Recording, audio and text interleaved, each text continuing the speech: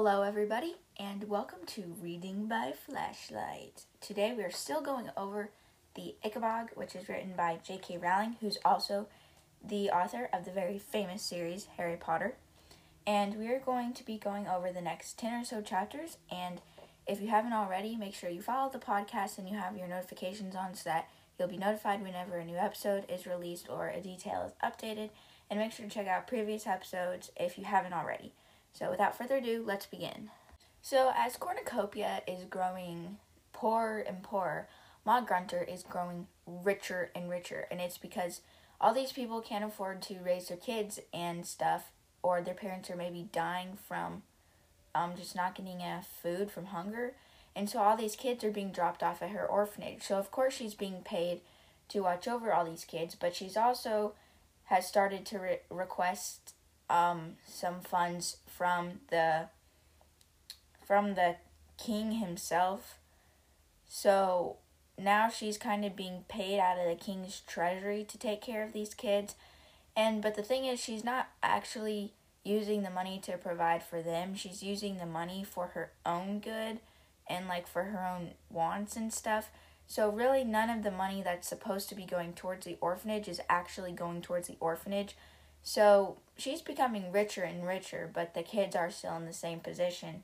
And Spittleworth came to kind of check up on everything, and he saw that they weren't in a very good condition. And she kind of manipulated him into thinking, yeah, the money that we're getting isn't enough to take care of these people. So he's like, yeah, we'll keep sending you guys funds. And Spittleworth actually saw Daisy and thought that she looked a little bit familiar and asked her, what's your name? And she's like, my name's Jane. We're all Janes here, you know. And so she gets into kind of this little fight, a tussle. I don't know what you'd call it. A verbal shouting match with Lord Spittleworth. So then he leaves, and one of the things that Daisy said was, tonight, though, Daisy wished that she too believed in a monster in the marsh, rather than in the human wickedness she'd seen staring out of Lord Spittleworth's eyes. Chapter 39 is titled Bert and the Ickabog Defense Brigade. So we hear that Bert is about to turn 15, and I'm 15, and it says, well, that's not really a age that would make a big difference to you, but it does for Bert, because that's the age that people are allowed to enlist into being a soldier. And naturally, Bert wants to be a part of this, because the Ickabog was what, air quote, killed his father. So, he more than likely just wants to be a part of it, to have some help in stopping the Ickabog. So Bert walks up to where he has to register, and he's like, I want to join the Ickabog Defense Brigade. So the guard took his name, told him to wait, and then they carried the message to Major Roach, and then they brought Bert to Major Roach. And the soldier's like, Major, there's this boy here, his name's Bert Beamish, he wants to know if he can join it, the Defense Brigade. And Flapoon's like, tell him to go away. We're busy. And then Roach says, do not tell the Beamish boy to go away. Bring him in here immediately. So they ask Bert all these sorts of questions. There's going to be tests. Can you ride a horse? Can you use a sword? Can you shoot? And he's like, yes, I can do all that. And then Bert was completely humiliated by them. And he ran out all the way back home. And his mother was like, Bert, what are you doing home? And Bert's like, oh, I got a toothache. Chapter 40 is titled Bert Finds a Clue. So, another attack had been made by the Ickabog. And again, people were very sad about this, but at this point it didn't really surprise them because of how many times the Ickabog had broken into city grounds. And so Bert had stayed behind and was kind of examining the scene. He was looking for details of the footprints, fang marks, and all this stuff that might help him when he comes face to face with this evil creature. So he memorized every detail of the monster's prints and then just walked home and kind of looked at his father's medal and tried to figure out everything that had happened. And so he goes to look under his bed, and because one of the medals that he was holding had slipped through his fingers. So he kind of puts his hand under the bed to kind of feel around, and he happens to pull out the last remaining piece of the tiny Ickabog carving that Mr. Dovetail had made for him, but all that's left is a piece of this foot. It's just the foot left. And he was like, well, it must have just not gone into the fire when I had burned the rest of it up. And so he was on the point of tossing this into the fire as well. But then he kind of looked at it and he began to get an idea forming.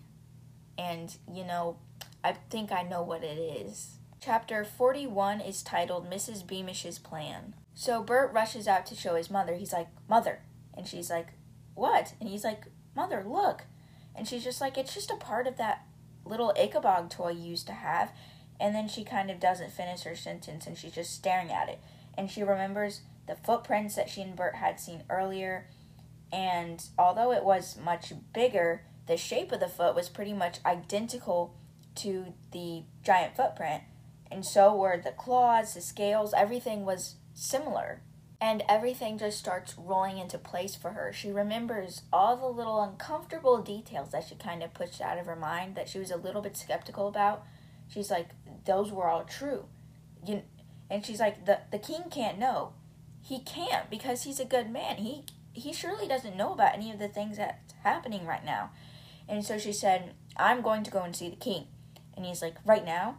She says, tonight, while there's a chance that neither of the lords are with him because it's obvious that they have had something to do with it. And she says, he'll see me because he's always liked me. And Bert says, well, I want to come too.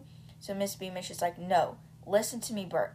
If I'm not back from the palace in 1 hour, you're to leave here, head north to Jeroboam, find Cousin Harold, and tell him everything. And Bert's like, but... And she's like, promise me you'll go if I'm not back in an hour, Bert. And he's like, I will. And so she walks quickly to the door, puts on her shoes, and just slips off into the night. So I wonder if we're going to see some action here soon, because Miss Beamish seems to have figured out... Well, Bert and Miss Beamish seem to have figured out what's happening. So the next chapter, chapter 42, is called Behind the Curtain. So basically, she's able to sneak into the castle and gets pretty close to King Fred, but Spittleworth and Flapoon are with him, so she tries to hide the best that she can until they leave, but it turns out that they find her, and they're like, don't make a noise, or the king's gonna need a new pastry chef. And so they're like, what are you doing here, hiding behind a curtain? And she's like, all she says is, I know what you're up to. And then in her head, she's just thinking, run, Bert, run! And they're kind of like moving in on her. They're like, ooh, another person to arrest. Another person who committed treason. Okay, chapter 43 is titled Bert and the Guard. So Bert's been waiting this whole hour for his mom to come back. And there's like 2 minutes left in the hour. And she's still not back. And then he thinks he gets a glimpse of her. But it turns out it was Major Roach. And he's accompanied by a couple of the Ickabog defense brigades. And, they're here to cause some trouble. So Major Roach, he's banging on the front door, and he's like, okay, I'm going to check the back. And Bert's like, I got to get out of here. They're probably figured out that my mom was there. Now they're coming after me. So everyone's like, we got to find Bert, because if he knows the truth, and, he's the son of the Ickabog's first victim, if he starts telling the world that the monster's a lie, people are going to listen to him. So he somehow managed to get face first into the dirt and kind of crawled his way out of there. Chapter 44 is titled Miss Beamish Fights Back. So right when Spittleworth and Flapoon are bringing Miss Beamish into the basement, Mr. Dovetail's down there, and Miss Beamish hears someone saying, when I finish the foot, are you going to let me out to see my daughter? She's like, ooh, that voice sounds familiar. So Miss Beamish is put into a cell. And she says, firstly, if you're going to kill me, the king's going to know, because he'll notice that I'm not making his pastries. He'll be able to know the difference. And they're like, that's true, but the king will believe that you've been killed by the Ickabog. He'll just have to simply get used to his pastries tasting different, won't he? But Miss Beamish is like, my house lies in the shadow of the palace walls. It's going to be impossible to fake an Ickabog attack there without having hundreds of witnesses woken up. And so they're like, well, you're going to be making some pastries now. We're going to bring you an oven and a stove, and you're still going to keep cooking and stuff. And Miss Beamish says, well, I'm going to need some people down here to help me. And she recognized the voice that she'd heard earlier, and she's like, Dan Dovetail? I know it's you in there. It's Bertha Beamish, remember me? And he gets kind of just humming and mumbling to himself, and she's like, I really hope Bert's okay. Chapter 45, it is titled Bert and Jeroboam. So Bert's traveling, he's following his mother's commands and traveling to Jeroboam where his Uncle Harold supposedly lives. And so he goes to the address, he goes to the place where he's supposed to live, and there's this just woman nearby. And so he says, please, can you tell me where Harold's gone, who used to own this place? And she's like, Harold? Oh, he just went south a week ago. He went to go be with his relatives down by the palace. You know, he's hoping to get a job with the king. So, stunned, Bert just watches this woman look away because they both headed in the other person's direction. And out of the corner of his eye, he saw one of his own wanted posters fluttering around. And then he felt the point of a sword at his back and a voice that said, Gotcha. Chapter 46 is titled The Tale of Roderick Roach. And it was Roderick Roach who was holding the sword. And he's like, what are you doing here? This is all your fault. Blah, blah, blah, blah, blah, blah. And Bert's like, what's all your fault? And Roderick's like, you ran away from my father. Bert's like, of course I did. He tried to kill me. And Roderick is like, but now he's dead because of it. And Bert's like, Major Roach is dead? How? So Roderick said that Spittleworth came to their house when the soldiers weren't able to find Bert. And he was so angry that he hadn't caught you, so he grabbed the soldier's gun and pow pow. So Roderick's down there crying, and Bert's like, well, how'd you get all the way over here? And so he's like, well, someone from the palace told me that you were coming this way. He remembered your mother talking about your cousin owning a tavern, so he thought that this is where you had headed. But they'd scarcely even taken a couple more steps before someone said, hands up, you two are coming with me. And guess who it was? It was Basher John, Ma Grunter's deputy. So he's like, yeah, you two will do. Give me that sword. And he's like, move, come on. And he pushes him to the way to Ma Grunter's orphanage. Chapter 47 is titled Down in the Dungeons. So all of Miss Beamish's cooking supplies and utensils have been brought down, and she's kind of got this own little room, her own little kitchen down there. And she's continuing to make everything she normally would in her bakery down in the dungeon, with the help of the other prisoners, of course. So all the while, Miss Beamish is still trying to get Mr. Dovetail to talk to her. He's still carving Ickabog feet for them. They just need more and more, and he's not being let go.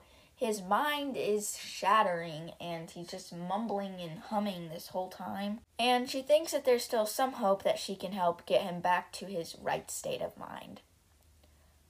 Chapter 48, the last chapter we'll look at today, is titled Bert and Daisy Find Each Other. That sounds like a good way to end the episode, you know? So it turns out that the reason Basher John was on the streets was because at the orphanage they just had this sudden rate of deaths. So he was trying to round up as many homeless children as he could to keep up the numbers, because our inspector came to visit about 3 times a year to make sure that she wasn't lying about how many kids were actually there, so she wasn't taking more money for herself. So of course, Ma Grunter's kind of area of the orphanage where she lived in, her private area, was very richly decorated, very luxurious. And her table was always filled with the finest food and stuff, while the kids pretty much had nothing. And so Bert and Roderick have arrived at the orphanage, and Daisy doesn't really pay too much attention to them because they're really dirty, really ragged, and she doesn't recognize them. So Daisy gets into a little bit of trouble for doing something nice for the children. So Basher John comes and he's like, you've been stealing again, ugly Jane, I'm gonna beat you up. So Bert's like, don't you dare. And then Bert and Roderick started beating him up, and then he went away looking really humiliated. And so Daisy was like, thanks for earlier. And Bert's like, you're welcome. Does he behave like that all the time?